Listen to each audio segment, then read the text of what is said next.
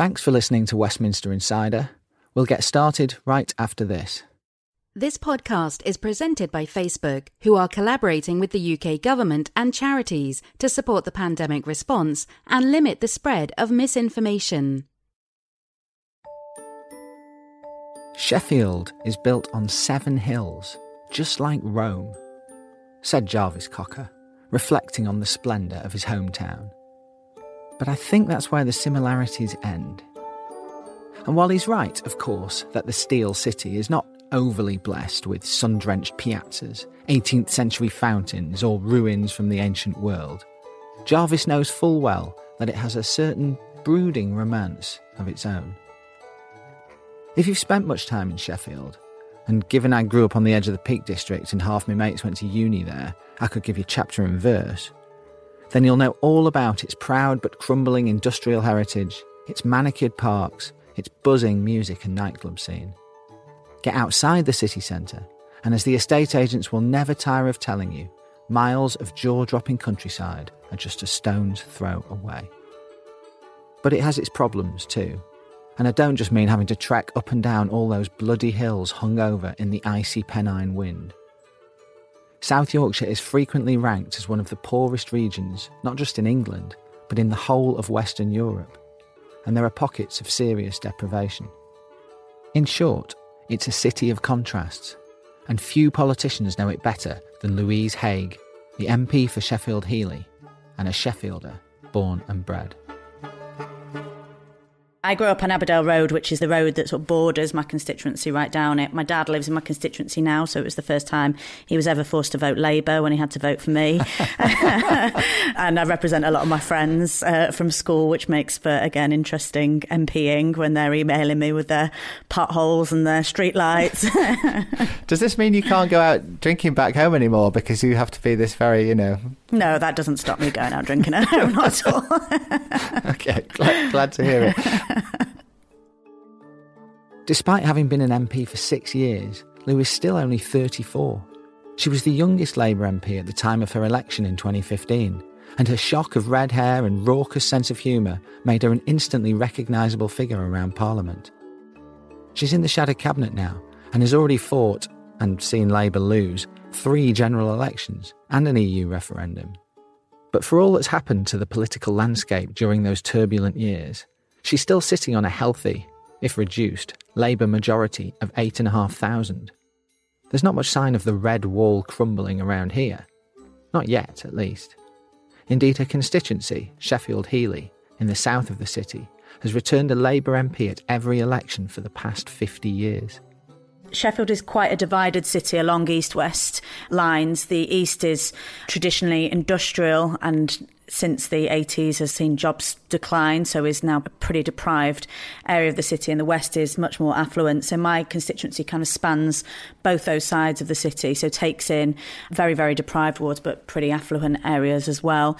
And I always think of Sheffield Heeley as kind of being a bit of a microcosm of the traditional Labour voting coalition. It has very traditional kind of white working class areas that went very heavily Brexit, and very middle class kind of liberally areas as well that were very heavily Remain in the referendum. So it's been an interesting constituency to represent over the last few years. But I haven't got Lou Haigh on today to talk about Brexit, or the Red Wall, or Labour's endless woes, or any of those other topics we in the media may have expanded a little too much energy on these past few years. Today, we're doing something a little different. If you're a regular listener to this podcast, you'll know that every few months we try to get out of Westminster, in spirit at least, and hear from a local MP about one of the many burning issues filling their constituency mailbag. Something they know is important, but doesn't get the national attention it deserves. Something people actually care about in, real life. I'd been pestering Lou to do one of these episodes for a while, partly because she's always good fun to talk to, but mainly because, a bit like Robert Halfon in season 1, if you heard that episode, I knew she fit a certain profile. A campaigning MP who cares enough about the people in their constituency to get properly, deeply involved in their problems and their day-to-day lives. Trust me, they're not all like that. Anyway, she didn't disappoint. a former youth worker, Lou wanted to talk about the challenges faced by some of Sheffield's most vulnerable children and their families just in accessing the basic care they need. Specifically about how for the parents of kids with special educational needs, or SEN, every day can seem like a fresh battle for support, for funding, for understanding, just to get through the day. Lou put me in touch with one of the constituents she's been trying to help, Rachel Croller, a mother of 3 from Sheffield and a truly remarkable woman, who spoke to me eloquently about the daily challenges she and her family face. We'll be running that interview in the second part of the podcast, and honestly, it is worth your time. So, from Politico, I'm Jack Blanchard, and this week on Westminster Insider, we're headed north to Sheffield to delve into one MP's postbag and hear more about how and why we're failing the kids who need us most.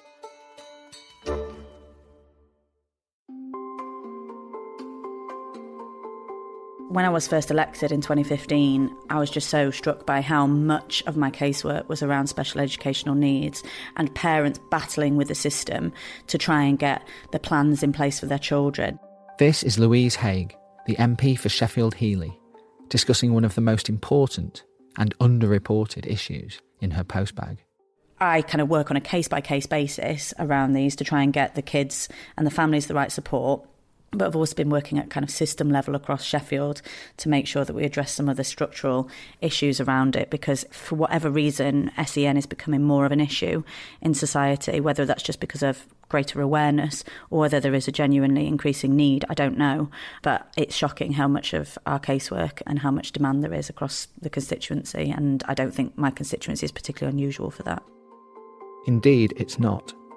According to the Local Government Association, which speaks collectively on behalf of local councils, in 2019 there were more than 350,000 children across the country with special educational needs and disabilities. Incredibly, that's up by more than a third in just 5 years. Now, there are a lot of reasons for that, including better diagnosis, a wider surge in pupil numbers, and increased awareness of SEN among teachers and parents. But inevitably, funding has not kept pace with the soaring demand. Councils say they're having to apply tighter and tighter criteria as to which kids are allocated scarce resources, leading to endless conflict with desperate parents. MPs like Lou Haigh find themselves increasingly drawn into disputes. It's kind of to make sure the processes have worked properly so that all the evidence has been properly considered. I have been known to come to tribunals myself with families, not to represent, but just to be there to support and sometimes to freak the council out a little bit,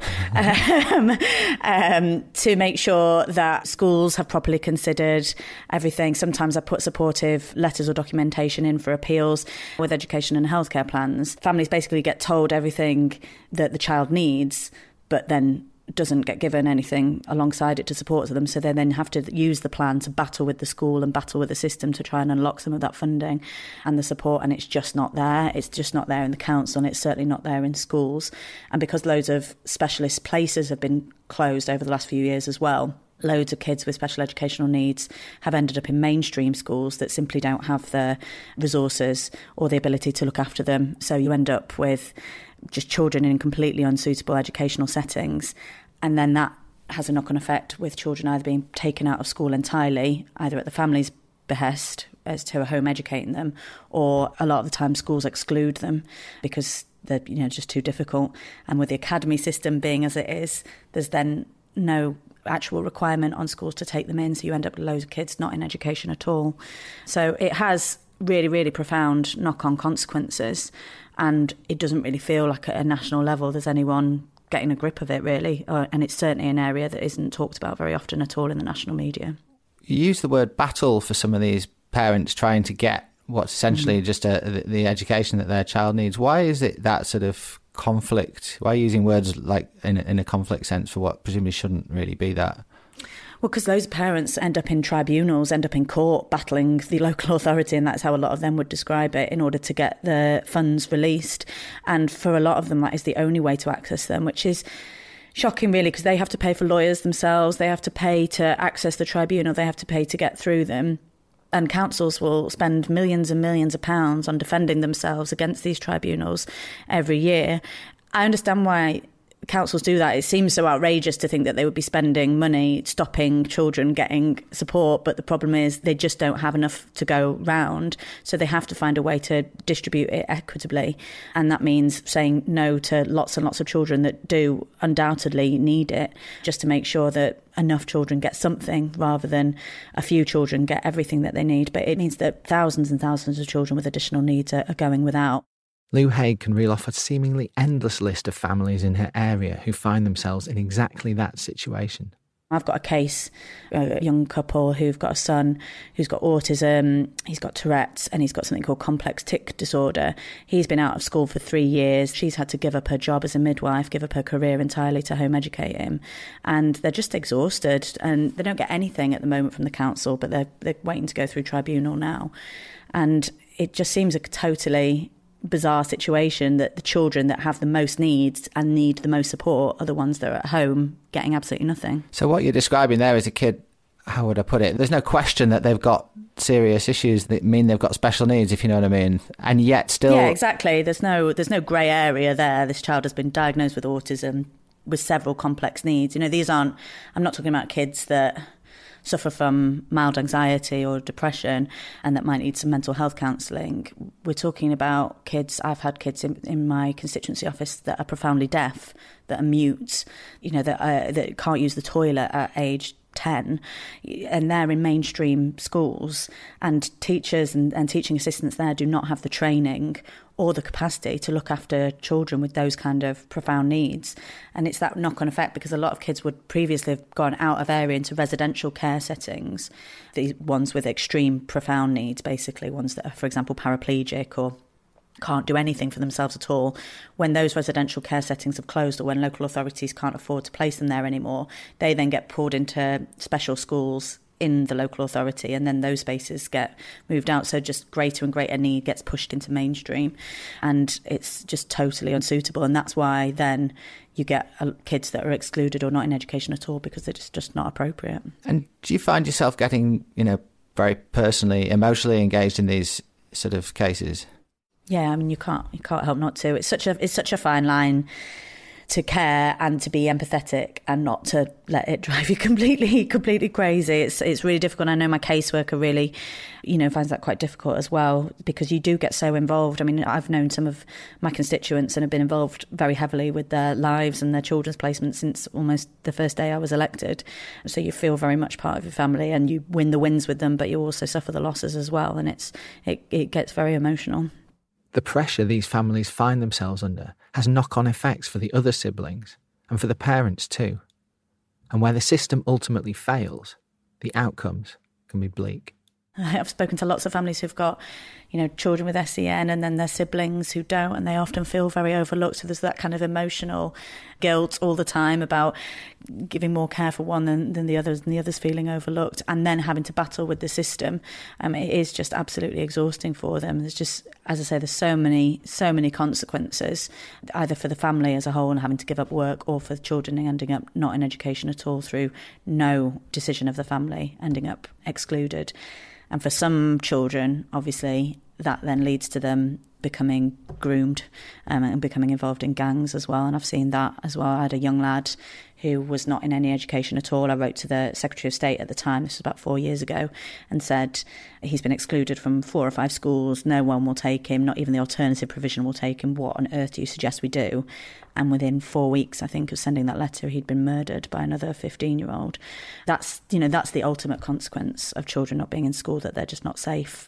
Do you feel like you can make a difference as a backbench MP? Definitely. You can stand up for people that wouldn't have a voice or know how to use the system otherwise. You can fix that individual case and hopefully get the right outcome for that individual family. But you can also use it to address this more systemic issues as well. You know, for this issue, like so many, a lot of it does come down to funding, and we're still seeing austerity in local government. The issues Lou Haigh is describing seem so important, yet so detached from the day-to-day conversation in Westminster. Why isn't this being written about more, talked about more?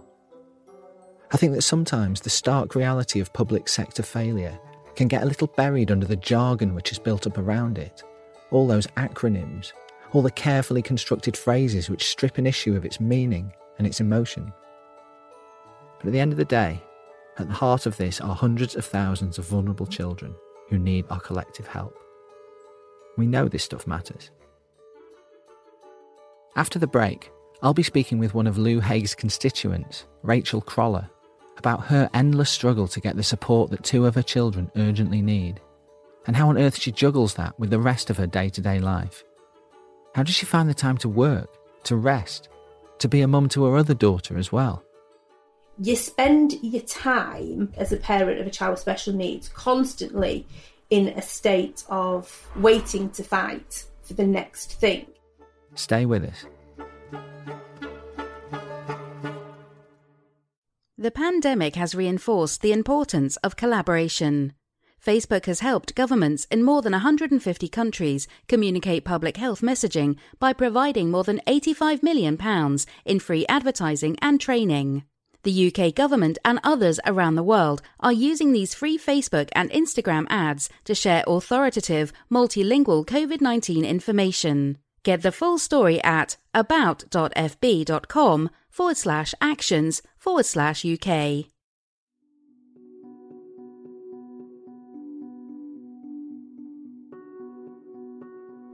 Jack was about 3.5, 4 when he was diagnosed as having autism, but nobody actually wants to confirm that and write it down and say officially he's autistic. But they're all saying, oh yeah, he's autistic. This is Rachel Croller, a 44-year-old mother of 3 and part-time cleaner for a local charity. She spoke to me by phone from her home in the south of Sheffield. You'll notice the line quality is not perfect, and you'll hear traffic noise from the main road outside her window. But this, I'm afraid, is life outside the studio. When he was 18 months, he stopped speaking. And he didn't really respond to cues. He stopped saying his favourite words. He still crawled, but he wasn't then as mobile as he should have been. He didn't keep up with his peers at that time. So we knew there was something wrong, but you're never sure who to speak to or where to go initially, having not been through it before. So we tried the GP. Rachel's oldest daughter has severe mental health issues, while her son, her middle child, is autistic. So at first we didn't really think autism, or we didn't think Asperger's, we didn't think anything, we just thought there was something, but we didn't know what. People are just reluctant, I think. The system just seems to take years to get a final diagnosis. And then when we'd go to somewhere to be assessed, he'd play with me or he'd hold my hand and they'd go, oh, he's cuddling you, so of course he's not autistic. And presumably from your point of view, it's not only this frustration of trying to get the diagnosis, it also must be pretty stressful to know that your kid's not well and needs help. Yeah, absolutely. You're just going round in circles, you're just being moved from someone else going, well, I think it's that, but we can't do anything, I'll send you here. Well, we think it's this, but we can't do anything, so we'll send you here. It's like that all the time.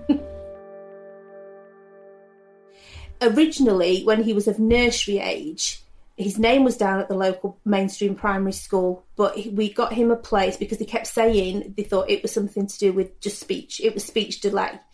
And they seemed to ignore the fact that he had spoken previously. So he got a place at a special speech therapy nursery for a couple of days a week. I see. But presumably it didn't progress in the way that they were hoping. It worked in that he was socialising, and then because he was socialising, of course, then they said, well, then that's not autism, it's definitely, I think it was severe speech and language impairment, I think they diagnosed him with for a while. So when he then went to mainstream nursery and then progressed into that mainstream primary school, he got some support for speech and language therapy.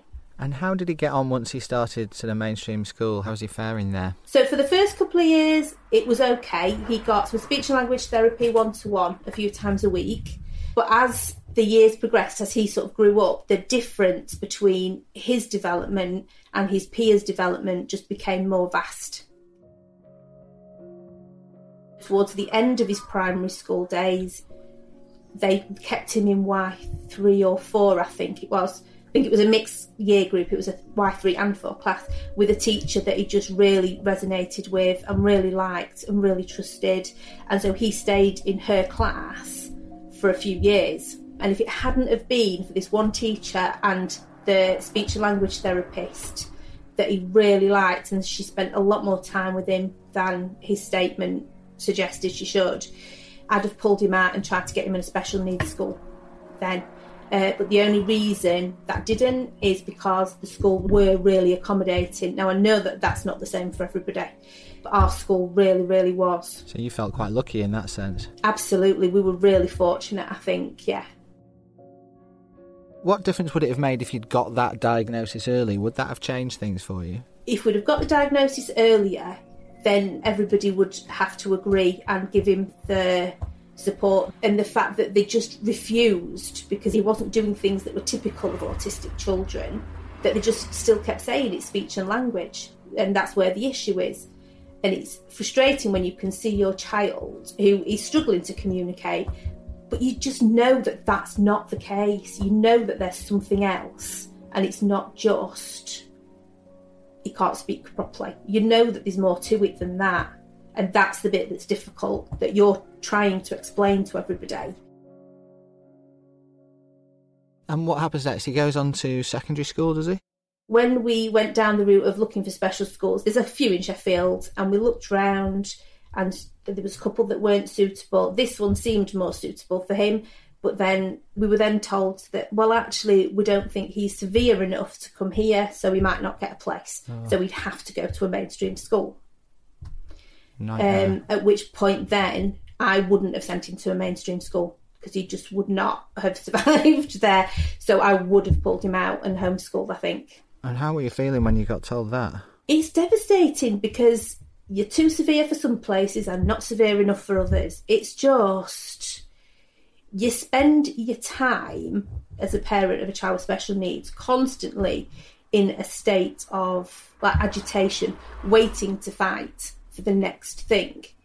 You know, you can't hold down a full-time job because school are constantly on the phone with something he's done or said or a meltdown he's had, or because he can't communicate, he gets frustrated. And that's all part of the autism, and you know that, but it's not written down anywhere. And so you're constantly just waiting for the next thing and the next battle. So, you know, you've got that statement, right, so now we'll get him in special school. Oh, well, actually, we might not be able to do that. So what's the next thing? And it constantly goes on like that. And meanwhile, you've got two other kids to look after as well. And oh, absolutely. So initially they said that he couldn't go to the school. What happened then? How did you manage to turn that one around? They came and saw him at his primary school where he was, and saw how he was and saw the class that he was in. And then said, well, actually, yes, we do think our school's the best place for him. That must have been such a relief for you. Absolutely. Because we then had our eldest going through her mental health difficulties as well. So you're juggling. You're juggling the system constantly, I think. And how old was she when that started? She was 14. She was 14. And how did that present itself, you know, from your point of view? What did you suddenly see happening? She was self-harming. She was cutting at the tops of her legs and just being really shifty and shady whenever you spoke to her. You knew that there was something and we couldn't pinpoint it for a while until we caught her. It's devastating, yeah. Because you constantly, as a parent, you're like, oh, I've not noticed it because I've been dealing with the other one. Why haven't I seen this? What were the signs? What should I have looked for? But until you go through it, you don't realise what you should be looking for. And so then suddenly you're facing a situation where you've got two kids with seriously needing help at the same time. Yeah. What do you do then? Were you able to get help for her? How did that side of things go for you? That was a nightmare. The services were just... I can't even explain it. I don't think they're overstretched, they're underfunded, and there's just not enough support for these kids. We got CAMHS involved, the Child and Adolescent Mental Health Services. They were really overstretched. Nobody seemed... It seemed like they weren't willing to help, but I'm sure that's not true. I'm sure they were willing, but it was difficult. And again, she wasn't severe enough for them to deal with. She had to attempt suicide, and I had to pull her out of school before anyone went, oh yeah, maybe we should help this kid. Because that then ticks a couple of boxes where they consider it to be a more serious case or something. Absolutely, because she's in hospital having taken an overdose. So then they'll see her because they've got a crisis team at the hospital so that she can link into those services. But of course, she linked into those services. They said, oh yes, we can offer you therapy, but there's a 6 months waiting list. Like, what good's that? So then you've got to pay private. And I'm sure that's why they couldn't support in the first place, because they didn't have enough money or enough staff or whatever. But it's just, like I said before, a constant state of fighting for the next thing. That's how it feels. So just so I've understood it right, she's found to be self-harming, and she still gets next to no support from the agencies until she then takes an overdose and ends up in a hospital and is pulled out of school. And at that point, they say, OK, we'll help you, but not for 6 months. Yeah. Basically. And then they also said, but because I've pulled her out of school, I could get fined for not sending her to school. And if I got prosecuted, it would be neglect because I hadn't sent her to school for her education. Wow. Did they come back in 6 months and say, right, we're ready to help now? Did it get to that point? It did. And she went through counselling and some therapy sessions with them. And then she was still telling them, I'm still unwell, I am suicidal. And so she was hospitalised for 3 months as well. She was in a psychiatric unit. And is anyone else helping you? Are you getting help from, I don't know, any other agencies or charities or, you know, social workers or someone who's able to help you fight these battles with you, if you know what I mean? Are you getting, is there anything like that out there? When you have these conversations with the professionals, you come away from a lot of them thinking, well, they just don't believe what I've said. So we were challenged at one of the meetings with CAMHS because I was there, my daughter's dad was there, and her stepdad was there, and her stepmum was there. And CAMHS was saying, well, there's absolutely no way that we believe you're all getting on and it's all this nice family. And that's absolutely how it was. We did all get on. They just didn't believe it. And they didn't believe her when she kept saying there was no trigger for the depression. There was no, like, one incident that happened that all your therapy can then be based around. Presumably, you know, other parents who are in similar positions to you then now. I mean, is everybody having these battles with the system, do you find? Yes. A lot of times, I believe any kids with disabilities are set up to fail. So, normally at primary schools, there's a party at the end of each term for any child who's got 100% attendance. If you have a child with a disability or a special need, you are never going to attain 100% attendance. Because any assessment, any hospital appointment, anything like that that you need to go through is during the day. So that child cannot attend that. They're never going to get 100% attendance. We did get that changed at our school. But that's something that, you know, that does go on a lot of the time. Especially at primary school, there's just no exemptions for things like that. And that sort of thing makes a big difference to the kids, I guess, does it? Absolutely. It does at that age when they're little because they're included. They're included in those things. What happens next? So what happens next for Jack is he can stay at college till he's 20. So most kids, if they do A-levels, then they leave at 18, don't they? So he can stay at college till he's 20. So he's there 3 days a week. And is that working out? Does he enjoy that? Yes, he does. It's very classroom-based at the moment when he's in college, which he's not a big fan of. There are various charities in the city that will take children that can't cope with mainstream education. And that's what Jack had when he was at his secondary school. So he did 3 days a week on alternative provision. But when he went to college, all that was removed because there was no funding for that. That's why I contacted Louise Hay, because college had never told me that he'd lose those places. In the end, he got 1 day back. Right. And that was thanks to Louise. Yeah, he got 1 day back where he's out and about cycling with a wonderful organisation in Sheffield. And how about for your daughter? Is she still getting some sort of support? No, that's just gone from bad to worse. Is it? I'm afraid to say, yes, we will have to pay privately for a psychiatrist to give her an assessment. It's, again, like the autism diagnosis. When she was hospitalised, she was told she had borderline personality disorder. But again, nobody would commit that to writing because she was under 18. Then when she was over 18, the GP said, oh no, we don't diagnose that until you're over 21. So now she's 21. And now she needs a psychiatrist to diagnose her. But the waiting list for that, if you go on the NHS, is 18 months. See a psychiatrist for that diagnosis. So we have now to pay privately, and that's going to be about £900 for the initial diagnosis. Well, the initial assessment where she will be told whether or not she may have that. Currently, she's on medication for depression. So, yeah, and their waiting list is 6 months.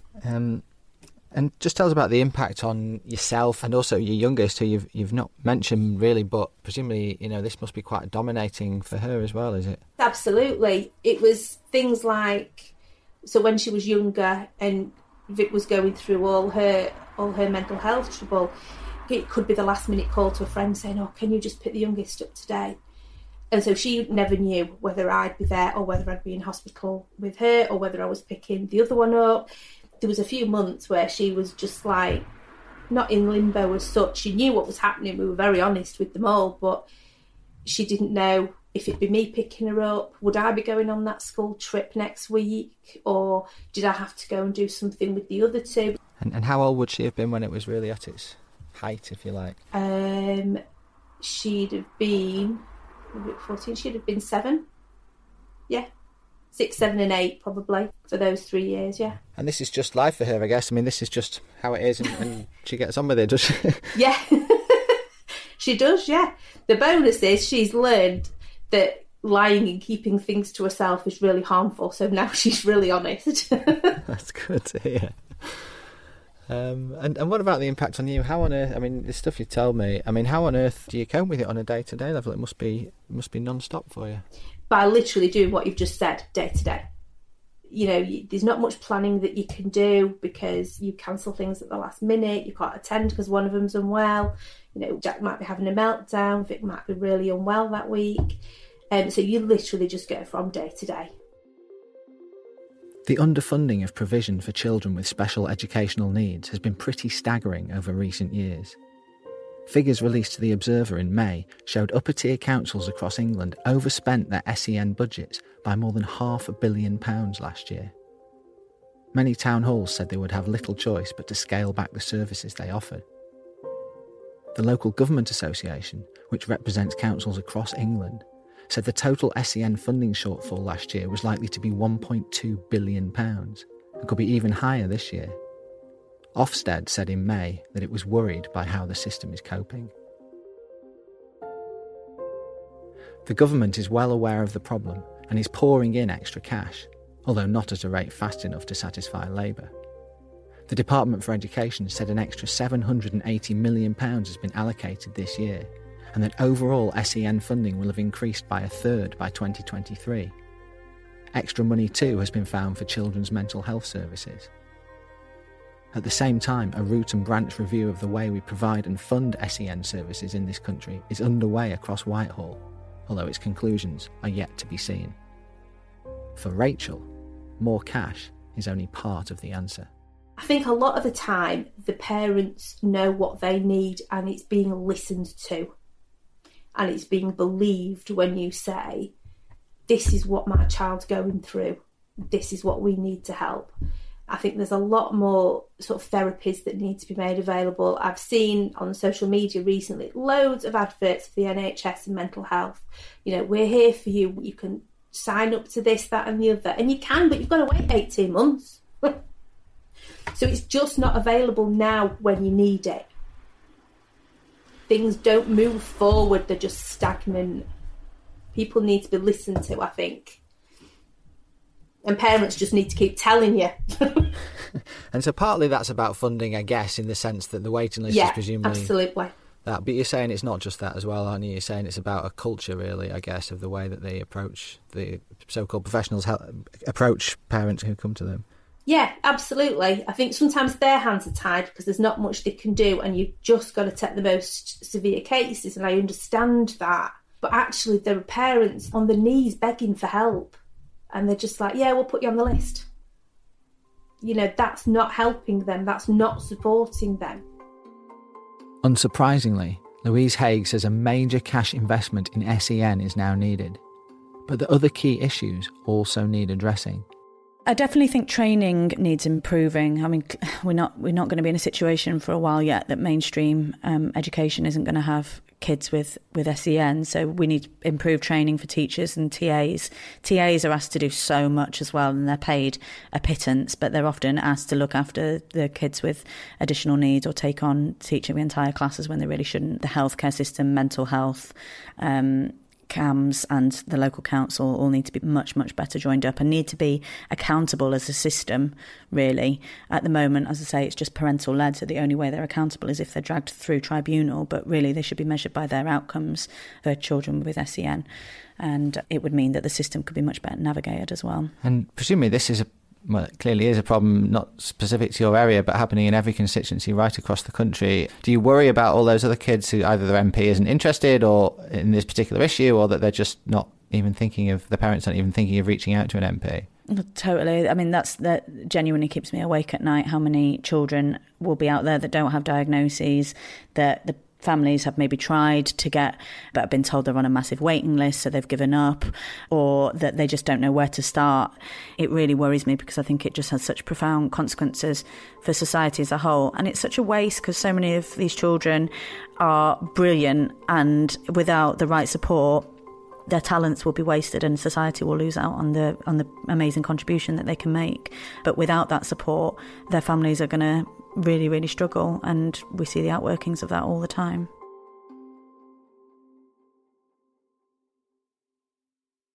Thanks for listening to this week's episode of Westminster Insider. If you've enjoyed it, do please subscribe for free wherever you get your podcasts. And why not have a look back through our first 2 seasons for episodes you might enjoy? My producer this week was Ellie Clifford of Whistledown Productions, and here at Politico, my executive producer is Christina Gonzalez, and my UK editor is Kate Day. I'll be back next week. I'll see you then.